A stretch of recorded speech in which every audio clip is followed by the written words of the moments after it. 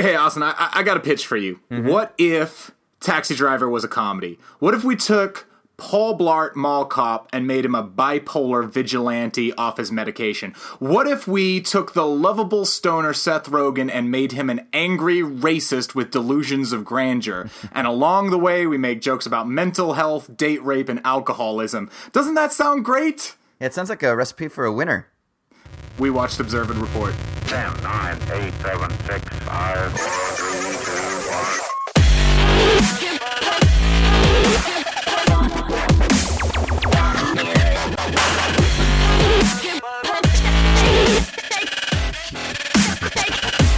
Hey, welcome to I Dig This Movie. I'm Keir Seward, an independent filmmaker and photographer who shockingly does not think Taylor Swift's new song encourages domestic violence. I think it encourages people to financially reward terrible music. And I'm Austin Hayden Smith, philosopher, actor, writer, producer, etc., etc. And I have no fucking clue what you're talking about. Fill me in. What's the deal?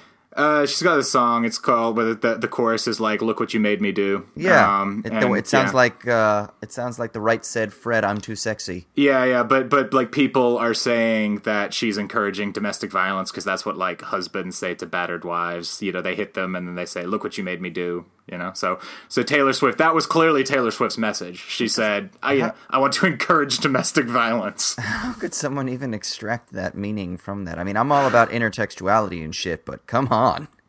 Oh, you know, Austin, it's just because you fail to see the social cues and the codes that are hidden within all of these things. Apparently. And you know, welcome back, Austin, after a week without you. And apologies, this episode will be going up late, but we've been struggling last couple of weeks with some busy schedule changes and stuff like that, but we will be back to normal from now on. Yes. Okay, so this week in review, we will be discussing It and Wind River. In Trending Topic, we will be talking about Austin's man crush, James Franco, who just released the trailer for his new film, The Disaster Artist. And finally, we'll be discussing the 2009 Seth Rogen quote-unquote comedy film, Observe and Report. Okay, so Austin, I don't know if you realized this while watching Observe and Report this week, but they filmed it in New Mexico. Oh, so did they? I'm claiming this is a New Mexican film, okay. You know, despite the fact the film has, you know, nothing outwardly about New Mexico about it. I'm still claiming it because fuck knows we don't have that much stuff. So yeah, this and Breaking Bad, they're about the same. Oh yeah. So in honor of that, I am going to be grading the films this week in how New Mexican they are. Okay. So we're back to the abstract concepts that you can interpret and read into, which I know you love. Cool. So I got a question, because I think of New Mexico as being very Tex-Mex. So I think of like chili and tacos and things like that, but in a very particular Tex-Mex rather than like Southern Californian style.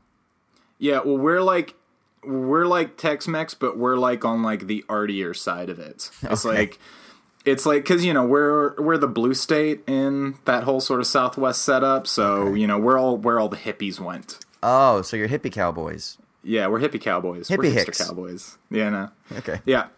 Okay, so, Austin, did you ever watch the miniseries of It? I did, and I remember when I was a child, that opening scene when the little boy gets the boat lost down the drain scared the living shit out of me. When you're down here, you'll float too. Yeah, you gotta love a little Tim Curry. Yeah, well, I mean, okay, so this is kind of, this is the brand spanking new, all singing, all dancing, bells and whistles, remake of, reimagining of the book, right. Which obviously the miniseries was based off, the Stephen King book, and it only adapts half of the book. So, okay. You know how the miniseries had them as adults, and, you know, then it would flash back to them as kids, and that's what the book does. It kind of moves between, like, them as adults, them as kids. Yes. This one is just the kids. So it's about a group of 12 and 13-year-old kids living in a small town in Maine, this time in 1989, whereas the book is set in the 50s, that are menaced by a supernatural force that takes the appearance of a clown called Pennywise. The entity feeds on children's fear before devouring them, so the group must band together and fight it. So yeah, no, I've watched the miniseries. I have it on DVD. I didn't watch it till I was in my 20s. Like, okay. It was one of those ones that I bought out of like a bargain bin, you know, and I watched it, and I found it entertaining in a kitschy fashion. Like, I never found it, like, good or scary, but I was kind of, it was almost a cultural artifact of its time. You know, it's kind of fascinating, this 3-hour ABC miniseries where they said, hey, let's take this incredibly violent and dark book and try and adapt it for primetime television. Sure. Plus, it's got, like, weird things, like the kid from, like, I think it's, like, the second Neverending Story is one of the kids, and then Seth Green is one of the other kids. And then, like, the mom from Smallville is in it, and John Ritter's in it as well, and, you know, some recognizable faces. And of course, you have Tim Curry, who's, you know, as Pennywise the Clown. And, so looking at this is, like, taken everything up like 10 notches. I mean, it looks amazing. Like, it's filmed gorgeously. You know, the child acting is brilliant. It's like the best child acting next to Stranger Things, you know. And there's definitely a very kind of Stranger Things vibe to this, which makes sense because Stranger Things is obviously very heavily influenced by Stephen King. Andy Muschietti, who I think is how you say his name, is the director. Previously made one other horror film called Mama, which I've not seen. But is that the one with who's in that? Jessica Chastain. Oh, Jessica Chastain. Yeah, that's right. Yeah. That's right. Yeah, I did see that. Okay, yeah, I know what you're. Did you like it?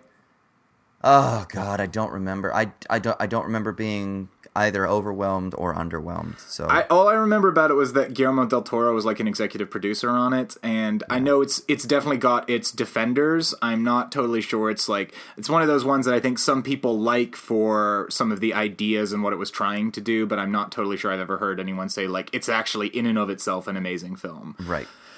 And, I mean, I would kind of be inclined to give some of that criticism to this It's a weird one because I'm coming into this very, very aware of the storyline. So I know everything that's going to happen in it.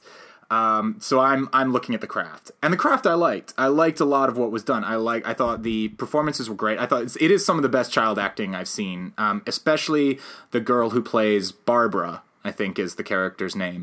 She is really fantastic, and I think she's about like 14, but she looks like she's gonna be a star. She's one of those people who you look at and you're just kind of like, it's Beverly, sorry. She's got great presence, and she just seems like, she's just born to be a star. So no, I think a lot of the other kids are well cast. They're great. I think, you know, they handle the scene, like the iconic scene of Pennywise down the storm drain, kind of beckoning Georgie to come and then telling him, you know, he'll float too. All of that stuff's handled really well. The criticism I've seen it, and I'm inclined to agree, is that the scare scenes aren't anything particularly great. That they sort of fall more into the general studio horror film tropes of kind of big noises and jumps and things like that. But I kind of found that fun. I mean, I enjoyed the film a lot. I had a really good time watching it. I thought it was really, really nicely put together. And yeah, I mean, it's one of those ones that I think I for so long thought it was going to be a disaster looking at it. Looking at the production happening. And then I was really optimistic when I saw the trailers, because I really liked the look of the trailers.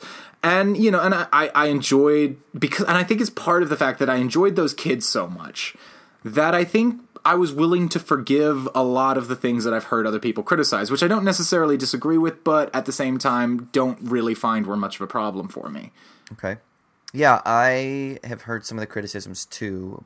Bradley, you know, a past guest on the show, 2-time guest, posted an article on social media talking about the biggest problem with it, and it had to do with the fact that it did only handle half of the story from the original novel, and a couple other related type of criticisms. The thing that I have heard from adaptation, or about both adaptations now, is that it kind of seems to miss a certain essence from the novel, and that there was a creepiness rather than a jump scary element that is not translating into either of the visual adaptations. Is that something that you would agree with as well? I suppose I could understand that to a certain degree, because I think like ultimately this is a $35 million studio product. You know, I think it's very much what that is, and I think it's a very high class, well made piece of studio product. And I'm glad that it's R-rated. I feel like, I've heard people criticizing it that it pulls its punches. I mean, if a film that starts off with, a 6-year-old kid getting his arm ripped off is, pulling its punches, then Right. I kind of feel like you have unrealistic expectations of what you think, a studio film is going to be. Right. But and do I think there could have been some weirder indie, lower budget version of this made that like is more about creeping dread and existential, fear? Yeah. Yeah, certainly I do. I'm not sure that's what this movie was ever trying to be. Sure. And I think one of the difficulties is that because it for a long time had Cary Fukunaga attached to it, who did True Detective and Beasts of the Southern Wild. No, sorry. Beasts of No Nation. Beasts of No Nation, sorry. It means that I think people have this what if quality with it. Yeah. So Bradley's thing to me was saying, oh, well, I read the Cary Fukunaga script. And I kind of said to him, look, I don't give a fuck what the Cary Fukunaga script was, because that film's never going to get made. So what the fuck do I care about some potential movie that could have happened? I'm looking at the movie that I actually watched. And the movie I watched, I enjoyed. Yeah, okay, cool. So what is your New Mexican rating for it? The New Mexican rating is a roadrunner watching a Lobos game at the pit. I don't even know what the fuck that means. Yeah, exactly. This is because it's a New Mexican rating. What are the Lobos? The Lobos are the UNM team. So the Pit is Pit is actually a pretty famous basketball arena in Albuquerque where the Lobos played. I went there several times. Saw the Lady Lobos play basketball. Lady Lobos. Yeah, Lady Lobos. And, of course, a Roadrunner is the bird of New Mexico. So, there you go. Yeah, look at that. Okay. So we got a little inside baseball going here. I dig it. It's a cultural experience, too. All right, what's next? Next is Wind River.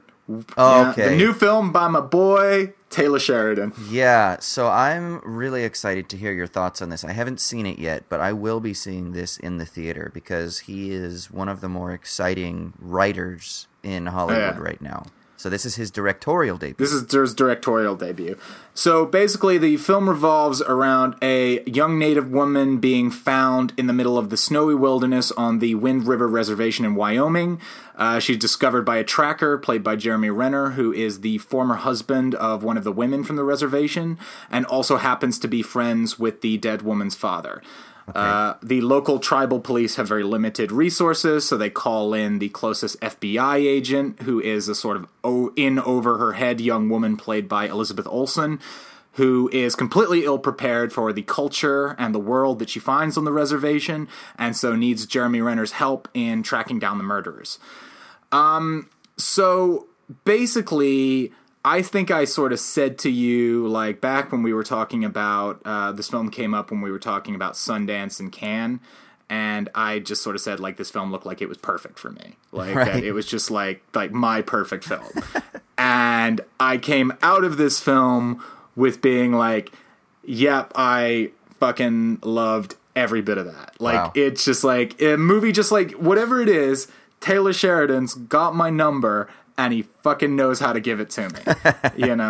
I mean, I think Jeremy Renner's flat out amazing in it. I think this is probably the best he's been since The Hurt Locker. I think this is probably better than The Hurt Locker. Wow. And he is just sort of like, he's got that sort of like, I don't know what it is. He's got a very sort of interesting face. And I think he emotes really, really well with his eyes. And like, Taylor Sheridan is such a fucking good writer that he can just have two dudes standing on a porch talking to each other for 5 minutes, and it's so engrossing and just so fascinating. But it's not like overly wordy. It's not like flowery. It's two guys talking kind of guy conversation, but it's emotionally relevant and sort of deep and meaningful. And there's a scene in it where Jeremy Renner just explains what it's like to lose a daughter, and it is like, it's not Oscar clip like, it's not like he's like crying his eyes out. It's not overly dramatic. He explains it in this really straightforward way, but it feels like you're just being told so much. It's just like the world of his like inner turmoil is opening up to you. I think it's also fascinating in the way it deals with violence. It's very blunt and shocking and brutal.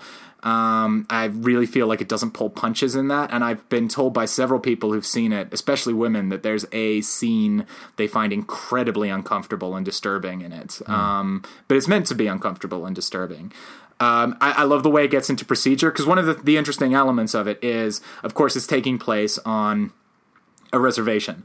I don't know, because do they have reservations in California? Yeah. Yeah.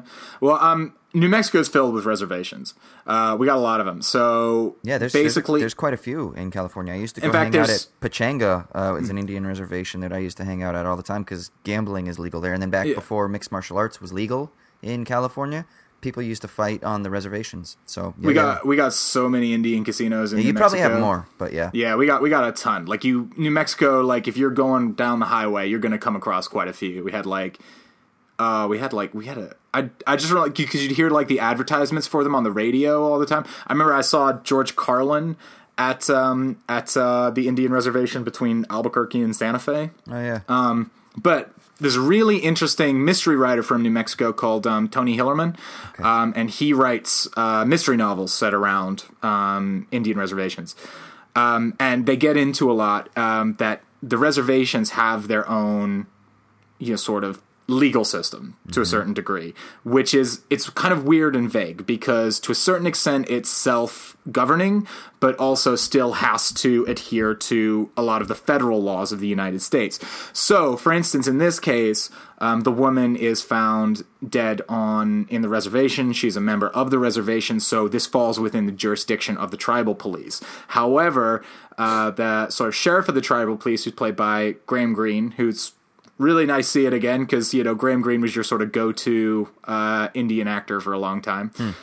He basically, he's got like 6 staff, like to cover like this giant area. And they're not in any way set up for actually like investigating a murder.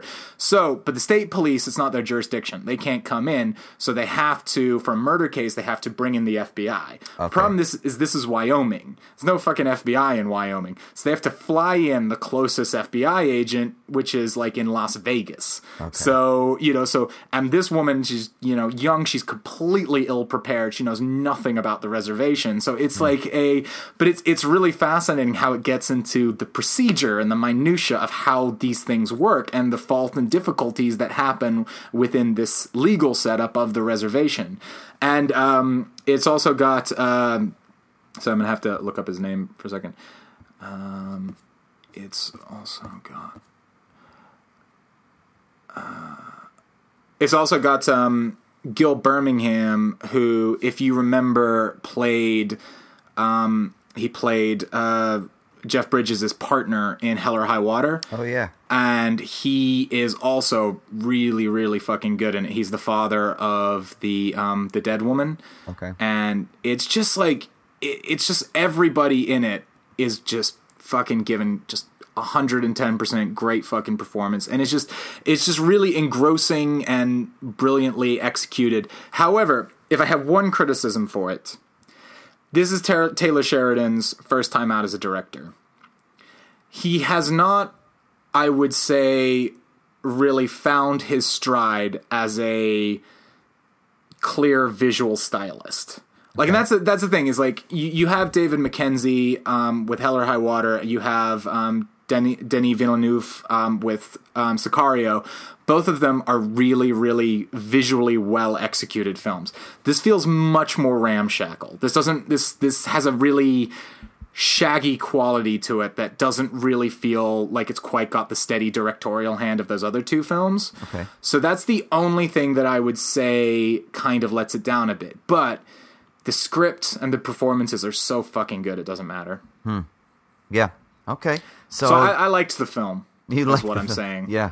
So what would be your New Mexican status for Okay, so this? The New Mexican status is Smokey the Bear in a Georgia O'Keeffe gallery inside an Indian casino while holding chili ristras while Breaking Bad plays on the TV nearby and the Shins are playing over the loudspeaker. I'm assuming the Shins are from New Mexico? Yeah, they formed in Albuquerque. And what is a chili... what? Chili ristra? It's like... You see them all over New Mexico, and what they are is like they're basically all of these chilies that are hung and left to dry out in the sun. and then you sort of grind them up. And people, like, for instance, like when we lived in New Mexico, we had some, and my mom would then like bring them and like put them into like green chili stew and stuff like that. Ooh, that sounds good. I'm fucking hungry. But you see them, you see it like everywhere. Like they are like pretty much the official decoration of New Mexico. Okay. And it's like when we were like when we were at Christmas, we had like a chili wreath that we put on the door. Right. And we had like chili is everywhere in New Mexico. It's like it is basically we're the we have an official state question. Do you know what that is? Where's the chili? No, it's red or green. Oh, I dig it. There were a lot of things we could have talked about this week. We could have talked about Star Wars ditching another fucking director, but fuck that. I don't feel like we got anything new to say about that. And then no. And then what are we're talking about? We could talk about the buzz out of TIFF and all that sort of stuff. But I thought, you know what? No, let's do something fun. Let's talk about motherfucking James Franco with a weird voice directing a movie that shockingly has some Oscar buzz. Los Angeles, everybody wants to be a star. Just make you feel like home. You have to be the right best. now. Yeah, it does. Los Angeles, everybody wants to be a star. I mean, what if they laugh at me or at you, man? His accent, from what I understand, is fucking perfect. I want to feel that too. I don't care. I'll do it. So he's writhing around on the ground in acting class. That makes me miss acting classes.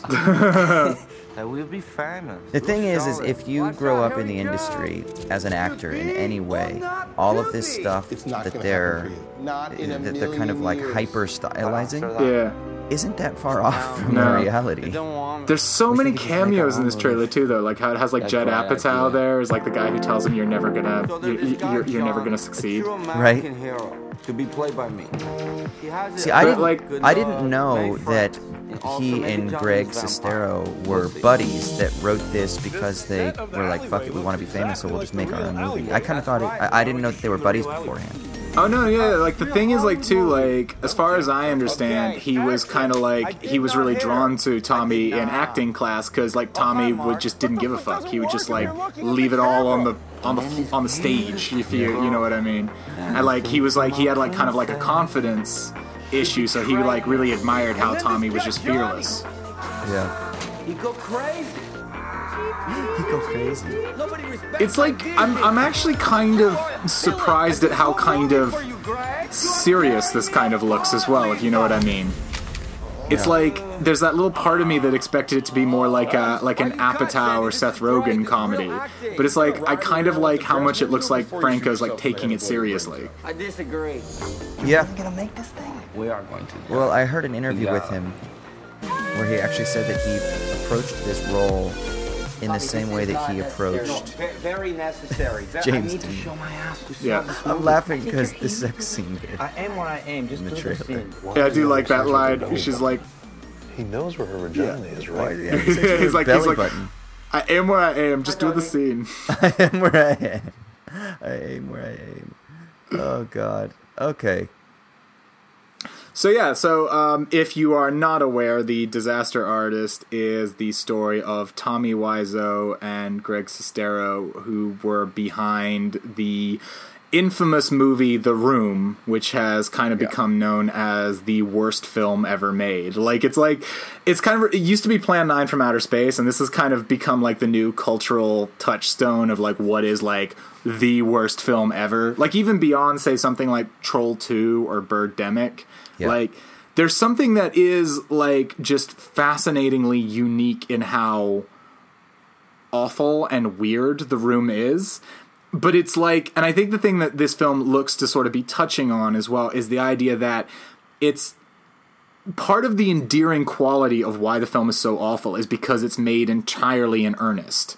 Like, nobody was trying to ironically make this film. They genuinely, like, Tommy was genuinely trying to make a serious emotional drama. Right. Now, and it just does not work. After the widespread mocking of the film, he has shifted his tone, and both he and Greg, well, in particular Tommy, I guess Greg sometimes I think actually shifts, Greg at least implies that he knew the whole time the film was a bad film. Like he he was friends with Tommy, and so he felt loyalty to Tommy, but he never thought the film was going to be any good. Right. Whereas Tommy has, after the fact, tried to claim that it was supposed to be a satire. That the whole thing was very tongue-in-cheek and self-aware. And, yes, I mean, I love the fact that he can make money trying to do that, but nah, dude. Well, I'm interested too, because I mean, in so many ways, I think this film that they're making is a film that's a story about being someone in LA. You know, it's that being on the cusp, being on the outside of this kind of like grand, you know, this grand dream, and sort of trying to make it yourself and trying to find your own way into it. And I mean, also, I mean, even the story of how this movie became like a cultural phenomenon is essentially kind of an LA story, because that's kind of how it became big, was in LA, these people kind of putting on these screenings of it, and it just achieving this kind of cultural phenomenon. And now here in London at the Prince Charles, they show it like once a month. Like, I mean, and it sells out, I bet, every single time.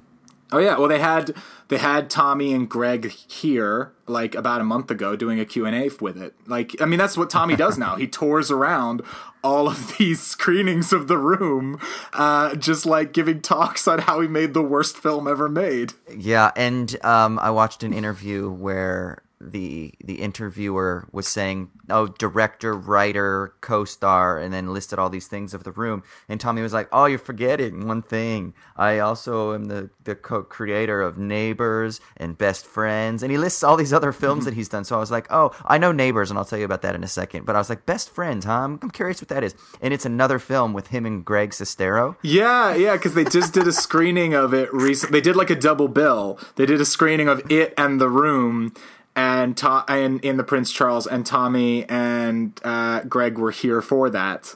Okay, yeah, I mean, I saw the trailer, and you would think, I would hope that Greg, after 15 years, would get a little better acting, or maybe that Tommy would, but they haven't really. That's not what they're going to be known for in their lives. I think the problem with it, though, is a little bit like, okay, so it's like, if you look at, say, the difference between, say, Birdemic and Birdemic 2, in the first Birdemic, it's just a terrible movie. It is a person who's trying their hardest to make a good movie and just failing at it miserably.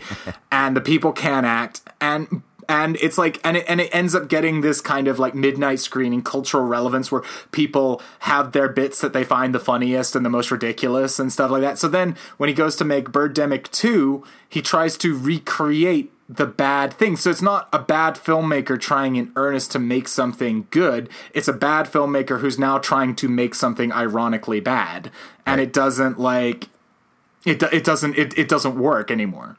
So that's kind of like why I don't really have much interest in seeing anything else Tommy does. I mean, I've only seen The Room once. I saw it on my own, which is a terrible way to watch it. And so I've kind of always wanted to actually go to it and experience it as a phenomenon, because watching on my own is just really boring. But if you go and you watch it with a crowd of people, where I think there's probably something there as to the entertainment value of it. Sure, I mean, there are certain films that are meant to be communal experiences, and this is clearly one of them, 100%. Even if you're just at home with a group of friends, then you'll still kind of get a little bit of that experience, but you have to watch it with people, because it's about laughing and it's about being a part of this shared experience where we mock this terrible movie, And it might sound a little bit almost nihilistic, but it kind of is the sort of perfect exemplar of nihilistic postmodern cultural experience, But it's interesting. So I actually dated a girl in LA who's an actor, I guess you could call her, and she was in Tommy Wiseau's TV series called Neighbors, and she recounted some funny stories about him and his directorial style. Now, she's from Liverpool originally, okay? She's from Liverpool. Now, he's not from England. What is he like? Well, nobody knows where he's from. Yeah, he's got the weirdest... he's still a mystery. Like, nobody knows how old he is. Nobody knows where he's from. Like, he's nobody even really knows where he got the money to make The Room. It's like, it's all kind of a mystery. Yeah, who fucking knows? He probably, because like The Room was like, the Room's budget was like $7 or $8 million or something like that. And even in like the book, apparently, Greg Sestero still doesn't have an answer for where he got this money to make The Room. Yeah, I was wondering that too, actually, when I was watching the Disaster Artist trailer. So I have no idea. I mean, now you know where he gets the money from because of all of these sold-out shows, and it's become a cultural phenomenon. But apparently she would speak with her Liverpudlian accent, and he would say, like, no, that's not how English people talk. This is how English people talk. And he would try to then mimic how his idea of an English person. And she'd be like, I'm fucking from England, dude. Like, I know how my people, I just talk how I talk. Yeah. And then there was another English dude, and he dressed him up in like a flat cap and what's the jacket with like the patch sleeves, like a tweed. Oh yeah, I know. Like the tweed. Yeah. Because he was like, that's how English people look. Like that was just apparently he's just a. But you can see that in The Room too, where he's like, this guy, he's like just all American guy. He wears like cut off sleeves and he throws a football. You know, it's like right. It's like he doesn't. You know, it's like that fascinating thing of The Room is almost a film that is like an alien trying to mimic human existence. So have you actually like been to like a screening of The Room or anything? Yeah, I've seen it in LA a couple of times actually. What did you find that group experience like? Oh, that's what you're supposed to do. It was great. I mean, I went one time and I was drunk, and I went another time and I was high. So I mean, I'm sure that enhanced the experience. But I thought it was great. That's the way you're supposed to see it. I wouldn't even sit at home. Like, even if my girl were like, hey, let's sit at home and watch The Room, I'd be like, no, let's not. Let's wait. I'd be like, let's wait until it's showing at a theater. But it's funny too though, because it's one of those films where like, even though I've only sat through it once, I know all the bits because they've all become infamously famous. They've now. been memed. It's like, you're tearing me apart, Lisa. Yeah. Oh, no, hi, Mark. Yeah. Yeah, exactly.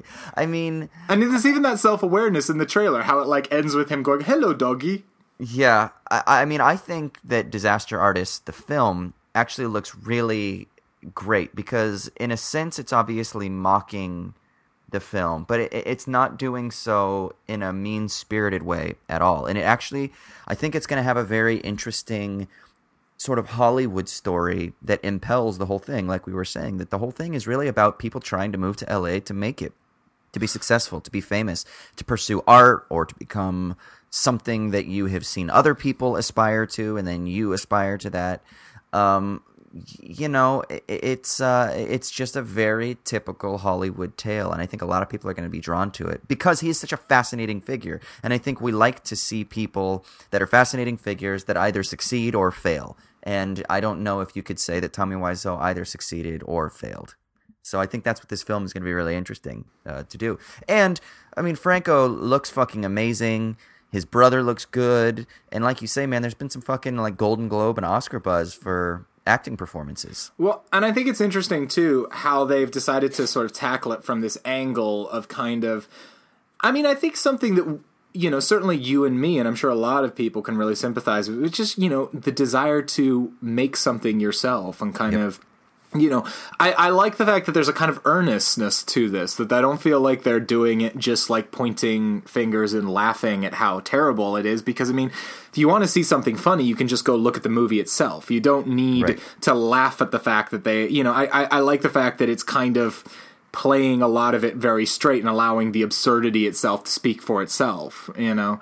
And it's like, but it's even like stuff like, I loved, like there's that little bit in the trailer where he's like, wow, you've built an exact replica of the alley outside. Why didn't you just film it in the alley? And Tommy goes, because this is real Hollywood movie. You know, and it's like, right.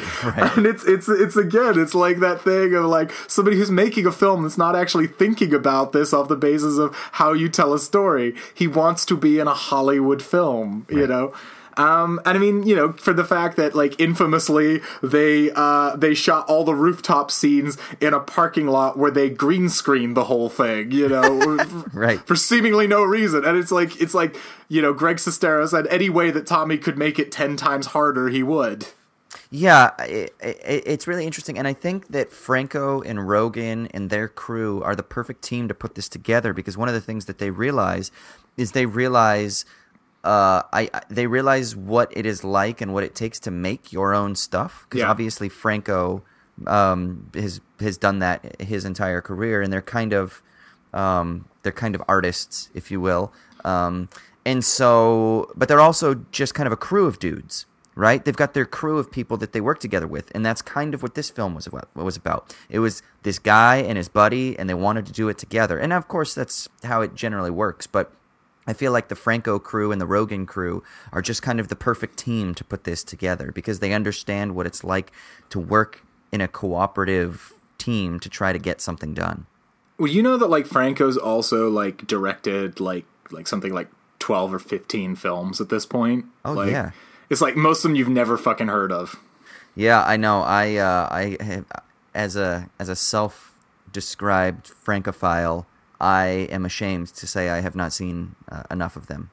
Well, you saw his Faulkner adaptation, didn't you? He's done 2 now, I believe. Okay. And I've only seen, oh God, I forget what it's called, but the one with the split screen. As I Lay Dying? As I Lay Dying, thank you. Yeah, I saw As I Lay Dying. Is this like, do you think this is his crossover into the mainstream finally as a director?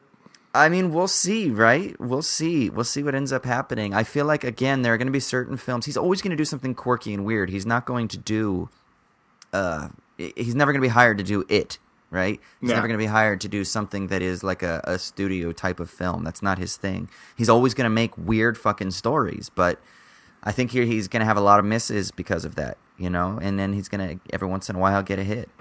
So like, just to wrap this up now, do you think that you get James Franco? Does he make sense to you?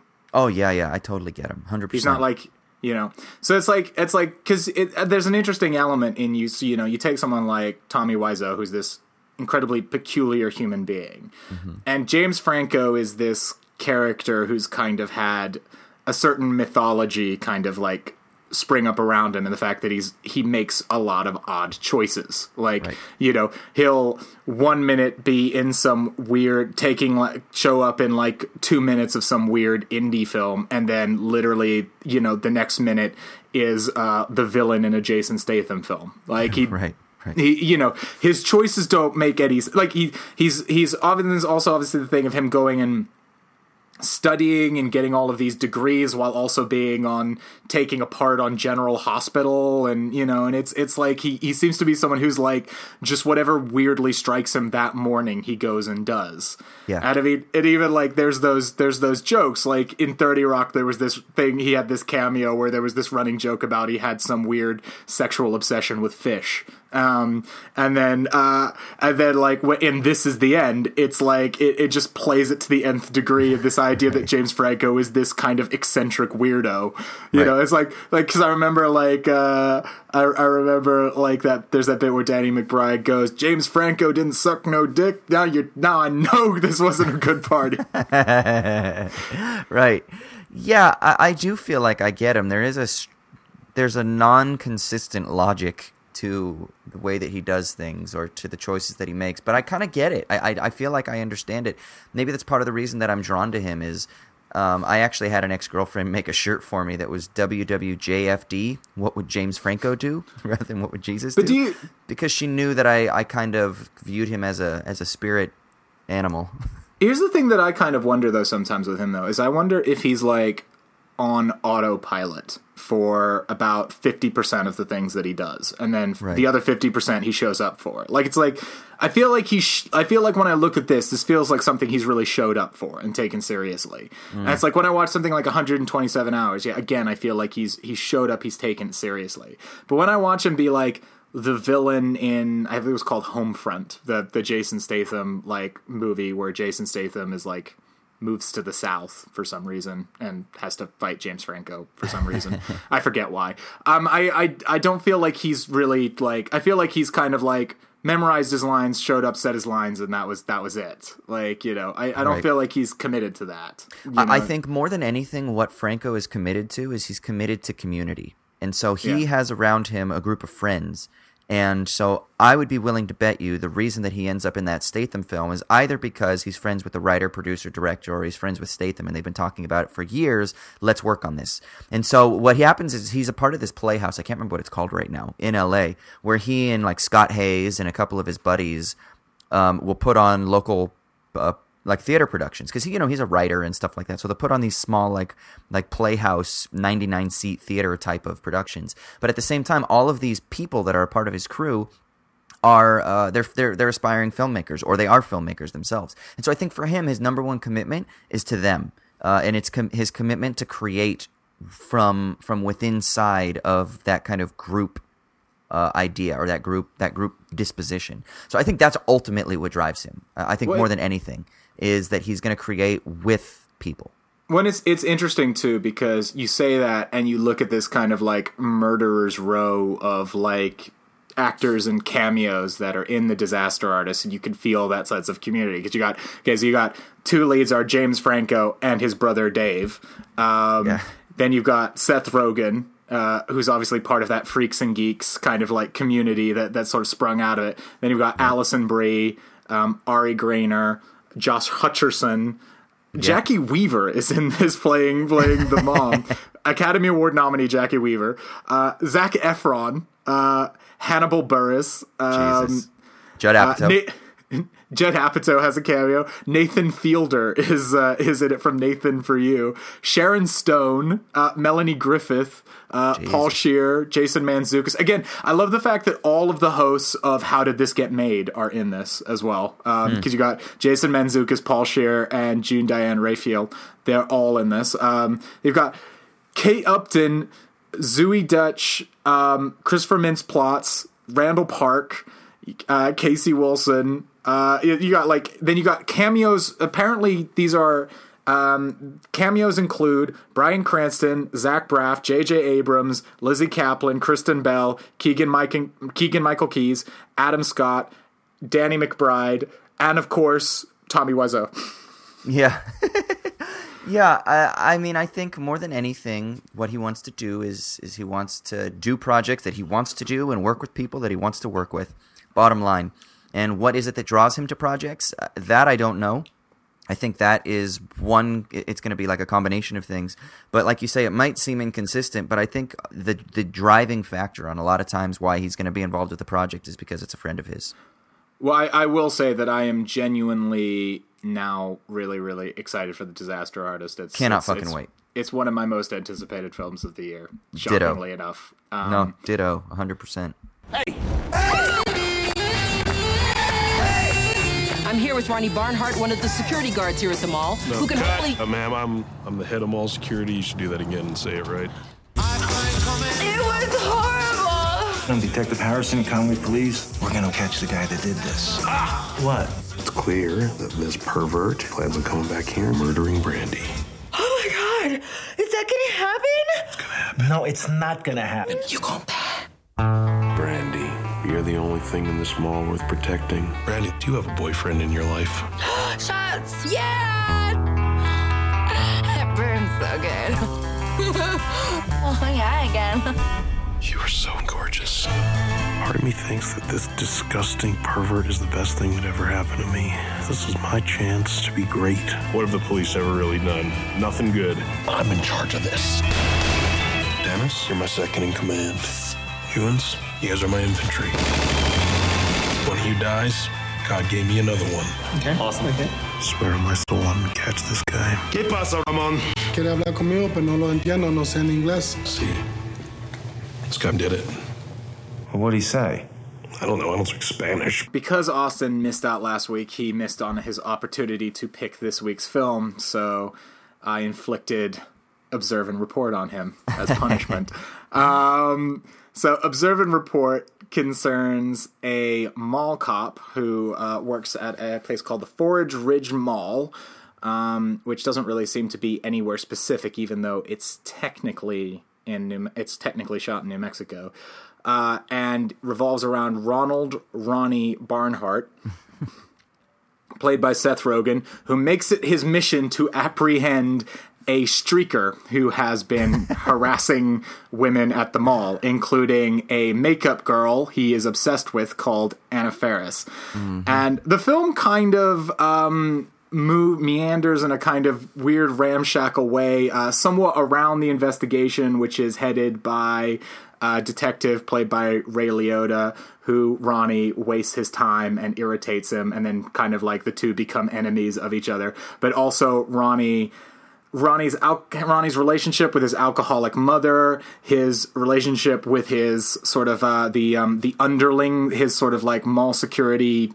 Well, I suppose he's in charge of them, isn't he? He's like the head of mall security, and then the other people are kind of because remember he's doing that interview, and he makes he's like, yeah, you fucked up. I'm the head of mall security. Do you want to do that again? And she keeps going, and she's like, what? You just going to do your job wrong like that? And basically he has some underlings. One played by Michael Pena in hilarious form, and also with a Jerry curl.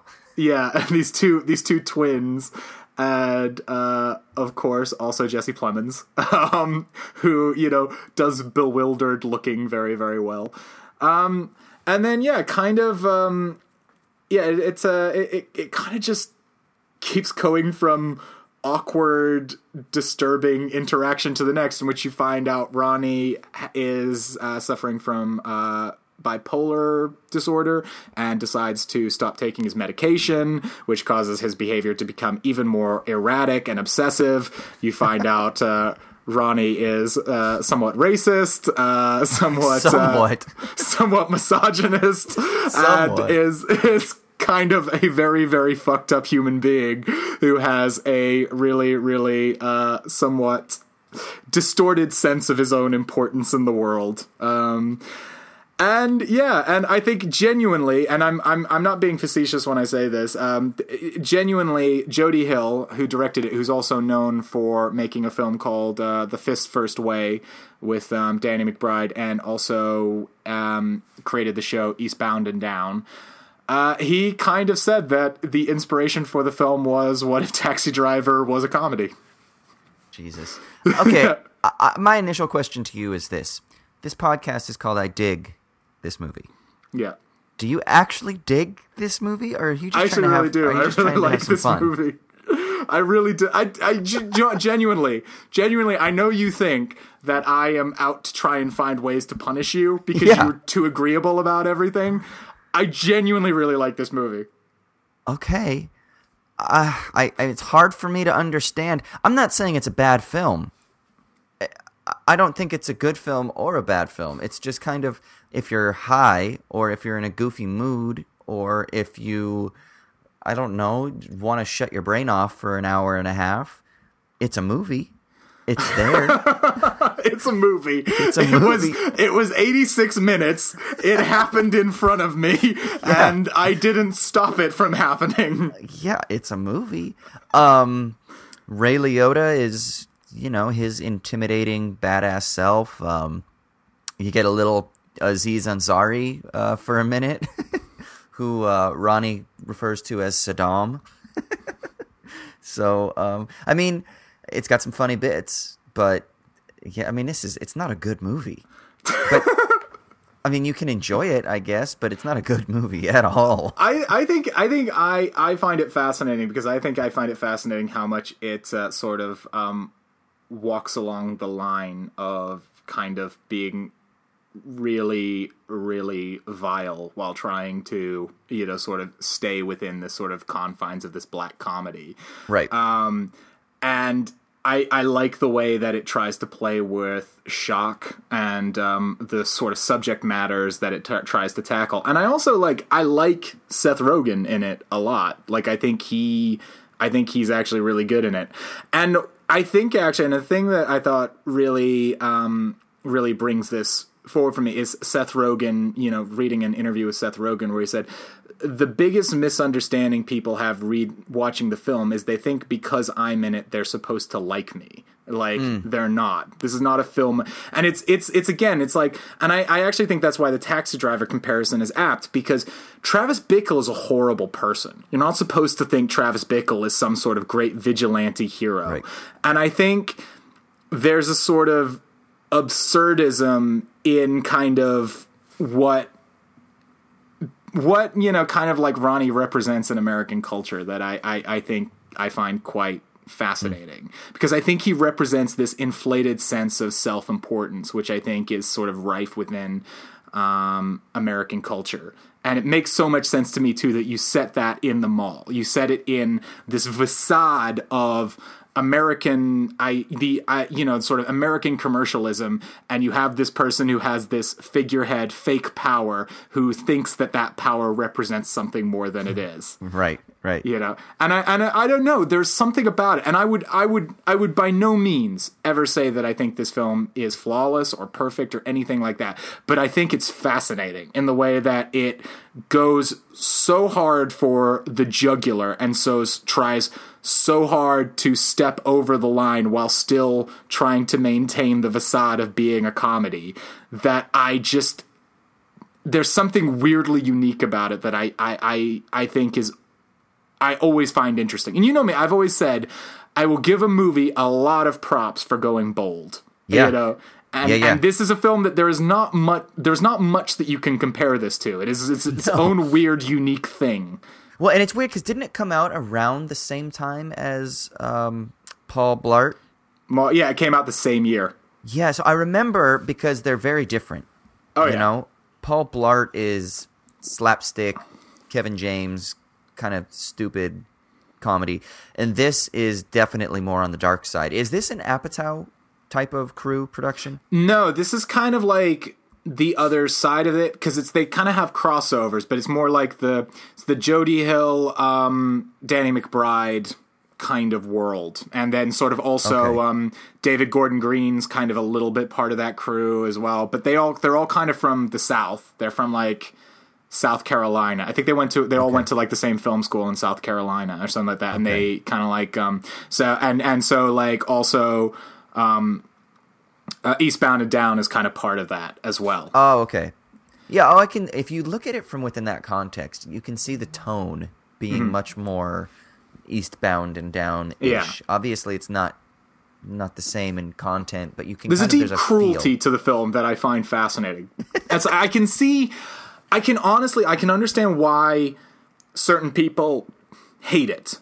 And it's almost like I wouldn't begrudge you for hating it. It's like, but I think in many ways this film is something that I see has some interesting parallels with, say, something like Pain and Gain, which is a film that is abrasive and, you know, sort of like, you know, and sort of, I think almost challenges people to hate. And I think there's something. You know how like people say, you know, you get like people. I listen to a podcast called Blank Check, and the premise of that is that directors, they have some sort of success, and then they get a blank check. They get to do their dream project. And this is Jody Hill after the success of sort of Eastbound and Down and the Foot First Way, which was the thing that the really super low budget film that he got made that got picked up by Adam McKay and Will Ferrell and distributed. And so he got given $18 million to make this film. He had a big star in the lead, and he makes this really weird, idiosyncratic, dark thing that is also has just these moments of like shocking humor in it. Yeah. Yeah, I mean, I don't even think... What's that film that you said was distributed by Adam McKay? The Foot First Way. See, I've never even heard of that. I have no clue what that is. It's where it's the thing that first made kind of got Danny McBride in people's attention, and it's where he essentially plays a really self-deluded Taekwondo instructor.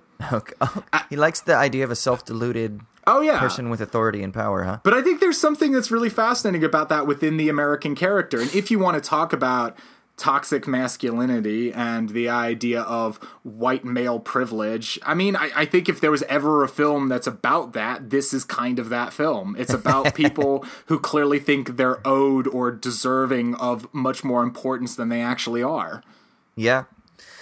Yeah, I can see that. I mean, like I said, it's not a good film, but it is 86 minutes. Is it 86 minutes? It's 86 minutes. It's 86 minutes of something, and fuck it, you might as well see it. You know, it's not like one of those ones that you shouldn't see. It's not like I wish I had 86 minutes back or something like that. Well, okay. Well, here's a question: was this better or worse than watching Detention?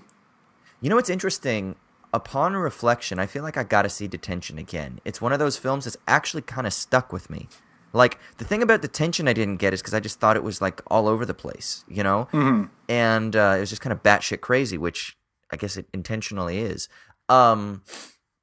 So I don't know. I feel like it wasn't a bad experience. It just was kind of like, that was a movie. Okay. It happened, and it's almost like when you fall asleep at night, if you fall asleep to Netflix, I know some people do, and you want to put something on in the background, and you put on like How I Met Your Mother or Gilmore Girls or something like that. I feel like you could kind of do that with Observe and Report for me, It's just kind of like... So you compare Observe and Report to Gilmore Girls. Well, it's just that it's just easy watching, It doesn't take any effort. There's, I didn't like walk away from it like, interesting perspective on toxic masculinity or anything like that, I just kind of was like, all right, so Seth Rogen got a payday. Cool, man. Yeah, I doubt like he got like a big payday out of this though. I think this was kind of like clearly something he wanted to do. Like, and it's interesting because I don't think Seth Rogen's been a guy who's done a lot of serious parts, but he has occasionally kind of like veered into them here and there. And I think this came around the time of Green Hornet as well. I think he was kind of at that point where he was trying to work out a little bit what direction he wanted to take his career in. Yeah. I actually think that he, as much as I know people find his laugh annoying or they can criticize him for his stoner demeanor, I actually think he's got some chops. He's got some really interesting chops. He is quite talented, and you see that in particular with, what was it, Jobs? Is that what the name of the film was? Jobs, yeah. Where he played Steve Wozniak. Woz, yeah. And he did, I thought he did a fantastic job, So he can do something like that, and then, of course, he can do Pineapple Express, right? And I kind of can find both quite enjoyable, and I think that he does them very well. And even in this film, it wasn't bad. I mean, he's playing the fucking character very straight. He really does believe that he is playing in earnest this character who really authentically believes that he is in a position of power. Yeah. Right? There's no inauthenticity. It's not like he's trying to play power. Ronnie really does believe he's powerful. Like, he is self-deluded entirely. And obviously there's, kind of like a mental health thing that's going on. But he really does believe that he is powerful. So, you can see that earnestness and authenticity in the role. And for that, I give it some credit. But, I mean, I don't know, man. You know what I didn't like? And this is just tough. I used to love her.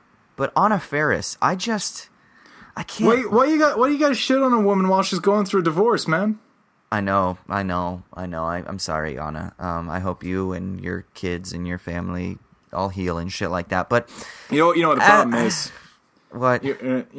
Chris Pratt. He got a 6-pack and he got options. You know what's funny is I've actually heard some interviews. She actually had some weird eating disorder things, and she went through some body image things because he did get so fit. So she did feel like it put a lot of pressure on her and shit. It sucks, man. I mean, celebrity couples. If you're going to be famous, just don't ever get married, okay? Like, just don't.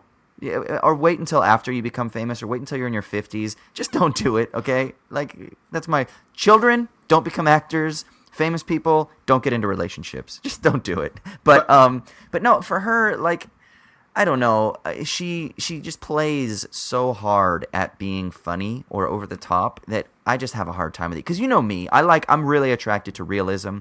And I'm really attracted to comedy then that comes from good writing, not over-the-top performances and slapstick shit.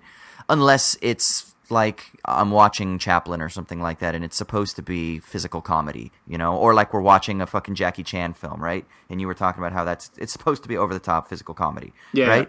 That's different. Buster Keaton shit, that's different.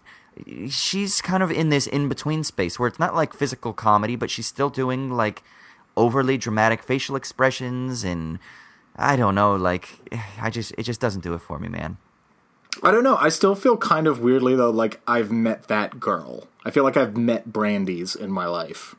And they work behind makeup counters. Maybe that's what my ultimate problem is then. Maybe I just have bad experiences because I've dated Brandy.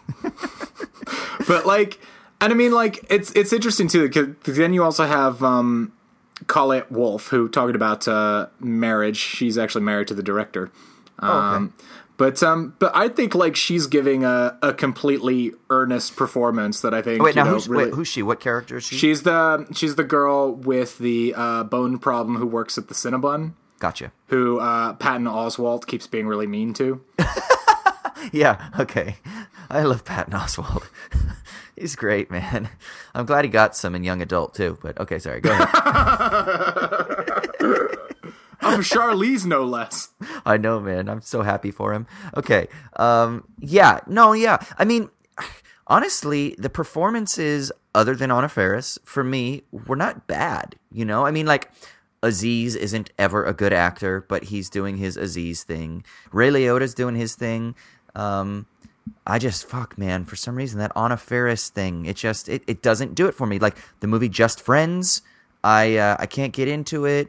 The scary movie ripoffs or things, whatever they are. I mean, I don't even know what the fuck they are. I just... So basically, Austin, you're a horrible fucking misogynist because you don't think women can do big physical comedy. That's what you're saying, Austin. God, man, maybe I am just a big asshole. No, but I don't like cheesy facial expressions. I don't like that. It doesn't do it for me. It automatically takes me out. So that's my biggest issue with the film, to be honest, was her. Other than that, I thought the film was rather, lukewarm, but her, I was kind of like, oh, come on.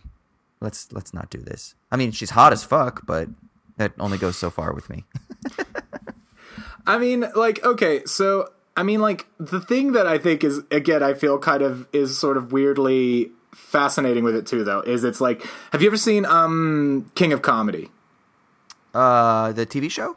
No, the film. Oh, the Scorsese. The Scorsese film. Yeah. No, I've actually never seen it. I was thinking King of Queens. I don't know what I was thinking. No, I've actually never seen it. King of Comedy is, again, it's about a character who is completely deluded and earnestly believes everything they're doing makes complete and total sense. And I think that's interesting because essentially you are watching the film from the perspective of someone who is mentally unstable and completely believes everything that they are doing makes complete and total sense. And you are watching these interactions completely with the people that they're talking to going, yeah, I don't know why he's fucking doing this either, but I think there's something fascinating about how it feeds about the absurdism of it. Now, I'm not sure I think this film has a central thesis. I'm not sure I think the film is doing anything more than kind of rattling your cage and saying, "What the fuck do you make of that?" But I don't know. I can't. It's a film that weirdly I can't dismiss. And it's funny that you've come back. I don't know what I expected you to make of this film. In fact, to be honest, I had to pick this film kind of out of a hat pretty quickly. So I literally just kind of looked at and said, fuck it, what'll I pick? I'll pick that film. And so I wasn't even totally 100% prepared to list my thesis as to why I think this film, why I like this film. Right. But I think part of it is that there is something about the fact that this film is so willing to take on these really dark, strange, weird topics and treat it and walk that line between tragedy and comedy in a really, really fascinating way. Because it's really funny because the first time I saw... Okay, so the film kind of ends with this really long slow motion sequence where you watch a fat streaker with his dick hanging out, running around the mall while Seth Rogen gives chase to him. And he's just about to run up to Anna Faris when Seth Rogen pops out of nowhere and shoots him point blank. And, and you think he's dead for about 20 seconds. Then it turns out he's just been wounded. Then Seth Rogen picks him up and sort of takes him down to the police station so he can get credit for having gotten the streaker. And it's something that I found so shocking when I first saw it. That moment just shocked me. Oh my fucking God. This film just turned into this deadly serious film in the last second, and then it has this massive release of oh no, he's actually still alive. And now when I watch it, every time that happens, I just burst out laughing because the absurdism and the overreaction of it becomes intrinsically funny now. And, you know, I don't know. Maybe that makes me a bad person. I'm not even totally sure I can reconcile in my own brain whether that is a good or a bad reaction to have at that. But I think actually the heightened absurdism of how deluded and fucked up Ronnie is as a character does, on repeat viewings, weirdly start to mesh into this very funny thing. Yeah, you know what's funny? I actually had seen this previously, back in my stoner days, more so. And so I saw this a few years back. And when you mentioned it, I was like, oh, fuck, I remember the trailer, and I remember it coming out at the same time as Paul Blart. And I was like, oh, I don't think I ever saw it. And then I started watching it, and I was like, oh, dude, I've seen this. I totally remember all of this. So, yeah, I feel like maybe on repeated viewings, it's one of those things that I'll kind of get a different experience from it. I always feel like it's interesting when you and I talk about a film too. When you defend a case, and maybe it's because I'm just too damn agreeable or accommodating to other ideas. I'm easily won over. I feel like, if that makes sense, because everything that you're saying now, I'm looking back into the film and I'm saying, man, maybe I just didn't view it from that perspective. That's kind of interesting. I can see that now, and now I kind of want to watch it again. Not tonight. I'm not going to watch it tonight. But at some point in my life, I will watch it. You know, if I come across it on Netflix, I'm not going to just flip past it and be like, fuck that, I'm never watching that again. You know, in like a year or two. Maybe I'll watch it on a given night. But it's like, I don't know what it is. Okay, so if you take, like, say something like, okay, they brought out this cinematic reimagining of the TV show Chips. You know, Right. And that's trying to be some kind of lewd, gross-out comedy, playing around with sort of like cops and stuff like that. And it's just like, you know, and guys who are like highway patrolmen who have an inflated sense of themselves. And funnily enough, also starring Michael Pena. But I look at that and it just looks inane and crass and stupid.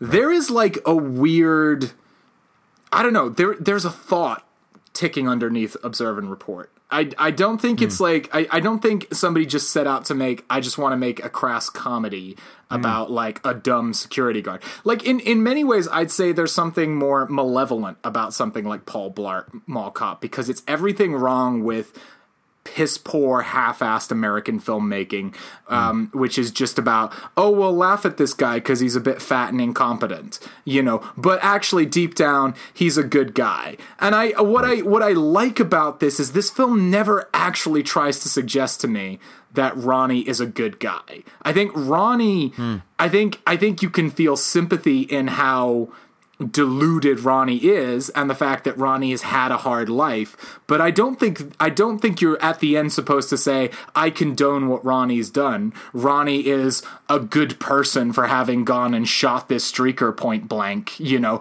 his delusions and all of these things are fully justified because he's a good human being. Like I think the film ends with you still thinking Ronnie's a fucking terrible person. You know? So are you telling me that if you were putting a school course, like a university course together on film theory, you would show King of Comedy and then you would show Observe and Report? Is this what would happen to talk about characters that... Well, it would depend a little bit on what I was trying to illustrate. I mean, I could see myself using Observe and Report as a case study to try and illustrate something about, you know, say tone or, you know, audience perception or whether you're supposed to sympathize with a character or not. I think, you know, I think there are academically valid things to use Observe and Report as a case study on. I mean, but at the same time, I could also argue that there's academically valid reasons to use Paul Blart Mall Cop as a case study in something, because studying film doesn't necessarily always mean just looking at classics. It means looking at the form of film and how it doesn't work sometimes. I mean, I remember when I was in film school, we watched a Robert Mitchum film, which I've forgotten about because it's very forgettable, but it was a film from like the mid-50s. And it's like he's like a surgeon who has to go on the run for some reason. I can't remember what it's called or anything about it. But that was kind of the point of why they showed us the film. Because they were like, this is not an especially special film. This is basically what your bargain basement generic 1950s studio production looked like. You know, this is what, you know, so if you're watching, say, something like, oh, I don't know, Sunset Boulevard, and you're thinking this is the example of what was getting made across the board in the 50s, you've got a kind of diluted idea of what American cinema was. But if you watch this perfectly fine, not great, kind of Robert Mitchum film, this is what the vast majority of American cinema was at that time. Yeah. No, I can actually see that. I actually think there is a lot of merit in doing that. Yeah. I guess it just sort of offends my pretentious sensibilities sometimes, but you're not wrong. That's an interesting point. But again, like I said, I kind of want to watch it again. I'm kind of curious. I don't think it's a terrible film. I don't think that Seth Rogen is an idiot for taking the role. It's just kind of okay. Interesting. And I think it has a somewhat interesting kind of style to it, you know. And I think it's kind of interesting that he's, for the most part, kind of retreated into doing television since, because he did Eastbound and Down, and then he made this TV show called Vice Principals with Walton Goggins and Danny McBride, which I've not watched. No. But I think his theme very much is this kind of like his sort of central character as a director seems to be this sort of wounded masculinity. These kind of, and he's interested in these authority figures too. Yeah, exactly. Yeah, and you know, for all its faults, and there are many, there's a brain and an intention ticking underneath this film that I think is fascinating, and I think that's kind of what is worth sometimes exploring about film, because there's plenty of movies that are just, you know, it's like, okay, say you take something like, I don't know, The King's Speech. I like The King's Speech. You know, it's an often shit on film because it won Best Movie at the Oscars, but you know, it's a good one. I'm not sure The King's Speech really has that much to say. I'm not really sure exploring The King's Speech is really that interesting a topic, because it's a handsomely made period film with some really good performances. It's you know, it's really nice put together. Or even like, say, take something like The English Patient, which is a film, again, I like. I'm not really sure there's that much fascinating to really dissect about The English Patient. It's a perfectly well made, handsome, you know, sort of period film. I think Observe and Report is probably about 50% successful, but I think that's what's kind of fascinating about it. Interesting. Yeah. Now, do you think that Paul Blart Mall Cop is 50% successful? I'm going to go ahead and say I've never seen Paul Blart Mall Cop. Okay, yeah, but it's probably I saw the trailer. That's the trailer being inflicted on me was enough. Yeah. No, it is interesting. It does have. I actually, you know how Hollywood likes to do that a lot of times, where it's like these two films will come out in the same year, the two volcano films. It's like the Armageddon, Deep Impact, Volcano, Dante's Peak, White House Down, and Olympus Has Fallen, or whatever the fuck, you know. Then they had the two Truman Capote films, Capote and Infamous. Yeah, and then when Hail Caesar came out, they had Hail Caesar, and then they also had the one with Bryan Cranston. Oh, Trumbo. So they had like two films that were dealing with like the Blacklist era at the same time, and it seems like it is definitely duos for whatever reason. This is like the Volcano to the Dante's Peak. You know, I'm trying to remember. Volcano was Tommy Lee Jones. Yeah, no, but I'm trying to remember. Well, because I think both those films are pretty bad. I'm not really sure. Like, I feel like this is maybe Armageddon to Deep Impact. Okay. Yeah. We could do that. Armageddon to Deep Impact. That's kind of what this is. It's a little bit more serious. It seems like it's less, like you said, about. Paul Blart is like Kevin James has a name and he can get stuff funded, and so he's like, I'm just going to use this as a vehicle for me to like. Paul Blart Mall Cop literally feels like two people were like the Happy Madison people were like having their like annual I don't know, brunch and blowjobs meeting or whatever it is that they do there, and then somebody said, hey, you know, it'd be really funny if like Kevin James was like a cop at the mall who had like, you know, was like thought he was really awesome, you know, or something like that. Yeah. Or like, you know what it is it's like, you know, there's a gag in a season 2 episode of South Park, which is like where they're at the mall and there's like a mall security guy. It's like, he's like, hey, what you doing there? Oh, nothing. I'm just going to say, all right, move along. Move along. It's just like, and that's like a joke that's repeated a couple of times, and where the mall cops like think that they're like important and stuff like that. And it's like somebody said that, oh, let's take that and just make that 90 minutes long. That's right. That's Paul Blart Mall Cop. Yeah. And I think that there is something a little bit more substantial in Observe and Report. Let's just recast Anna Faris next time. Anna Faris, whatever. Yeah. I don't know. Like I said, I can shit on it, but I kind of want to watch it again. Okay. So again, Austin, let's look at this, because in the grand scheme of things, you have been pretty agreeable to my choices. Yes. So I think Detention was probably the lowest ranked one up until this point. Does Observe and Report slip below Detention, or does it just stay a little bit higher than that? I mean, it's a little higher than that, because my reaction to watching Detention was more like, "What the fuck are you doing here? Why? You're clearly trolling me." Like, I swear I thought you were fucking with me. I was like, "There's no way you like this film." He's got a new film that's premiered at TIFF as well.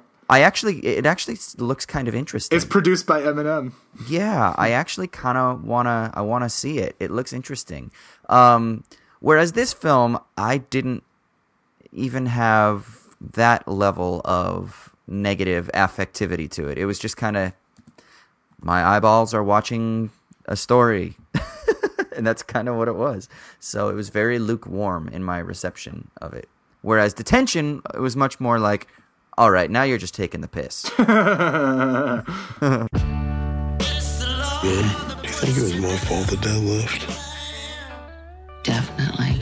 I believe every man has a path laid out before him. This has been a magical evening. My path is a righteous one. I think I need a mint or something. I accept you. I've been chosen to be the protector. Please don't tase me, man. The world has no use for another scared man. Right now, the world needs a hero. Don't need to thank me. I'm just a guy with a gun.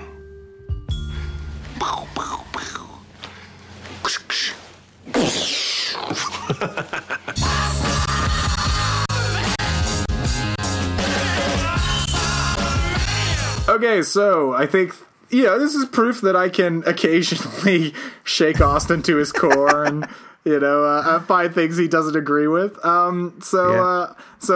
now I'm a little bit worried, because I feel like I've given fuel to the fire, and Austin has full reason to try and take it out on me next week. I thought about just disqualifying you from having a choice this week, because you missed an episode. But I'm gonna be charitable and let you have a choice. So Austin, what are we watching next week?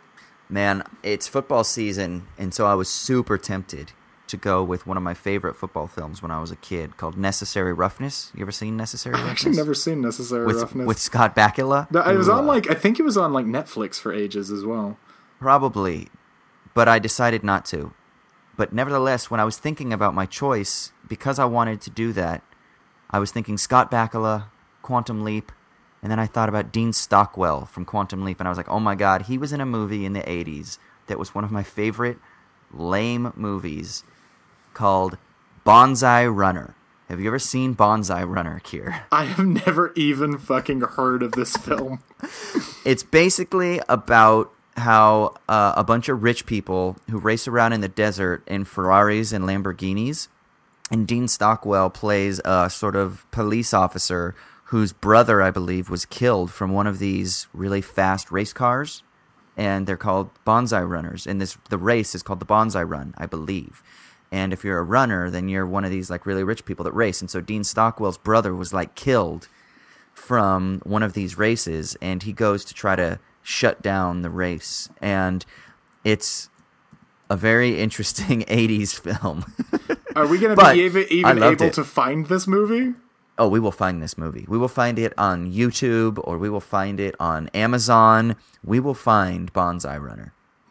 Directed by John G. Thomas, who also did Tin Man and Arizona Heat. And apparently Bonsai Runner, according to Wikipedia, was the top-selling non-studio video in the first year of its release. Oh, there so you go. It was relatively popular. And Arizona Heat, another film that John Thomas made, was also pretty popular. So in the 80s, these were like films that I don't think they achieved any sort of acclaim or stature in the sort of canon of top films, but they were kind of popular when they came out. And for whatever reason, we had Bonsai Runner on VHS, and I used to watch it all the time. Well, you could be proud in knowing that you've managed to pick a film that I've never fucking heard of, and not only that, I've never fucking heard of anything else this director's ever made either. Yeah. No, man, I'm looking forward to it. Bonsai Runner. All right, so in the meantime, please subscribe to us on iTunes if you haven't already. Send us a message. Tweet Austin. He's probably better to tweet at than me because I don't really pay attention to Twitter. Austin _Hayden. Austin _Hayden. Hit me up. Get in touch with us. We always like to hear from people. And we will, as I said, sorry for the late posting of this episode, but we will be back to normal next week. Yep. And in the meantime, that's us done with the podcast. Do you want to plug some of your new shit? No, not particularly. Okay, never mind. I mean, like, I currently am the content creator for Fubar Radio in the UK. So if you like fancy looking at memes, I basically make memes for a living at the moment. Yeah, and so check out Fubar Radio. We got some hip hop open mics. I got a show called High Sports News where two guys get stoned and watch and talk about football. So head over to Fubar Radio on Facebook, and it's a radio station with plenty of cool shows on it. So check it out. Sick, man. Yeah, and if you want, you can check out some work that I've done on the Wisecrack YouTube channel. I did a video on the philosophy of Christopher Nolan and one on the philosophy of the film Logan, as well as a couple of analyses, if you will, of films Django Unchained and then Guardians of the Galaxy 2. I kind of weirdly feel like almost like I had a little part in that Logan video as well. You absolutely did. Yeah. You pointed me to what is it? Six Guns and Society. Westerns. Six Guns in Society. Yeah, Six Guns in Society. So, but yeah, check that shit out. The second part of the Nolan video should be coming out any day now. Other than that, enjoy Bonsai Runner, motherfuckers.